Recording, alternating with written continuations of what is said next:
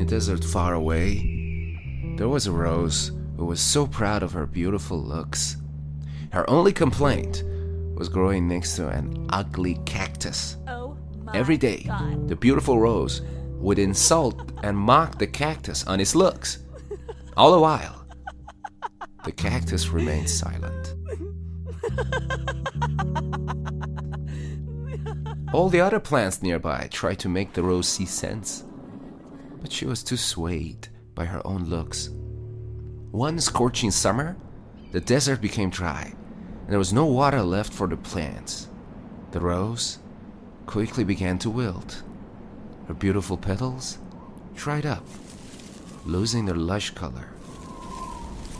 Looking to the cactus, she saw a sparrow dip his beak into the cactus to drink some water.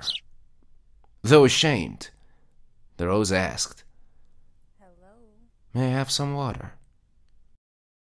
And the kind cactus replied, "Of course." The cactus helped them both through the rough summers of the desert. And that's called friendship.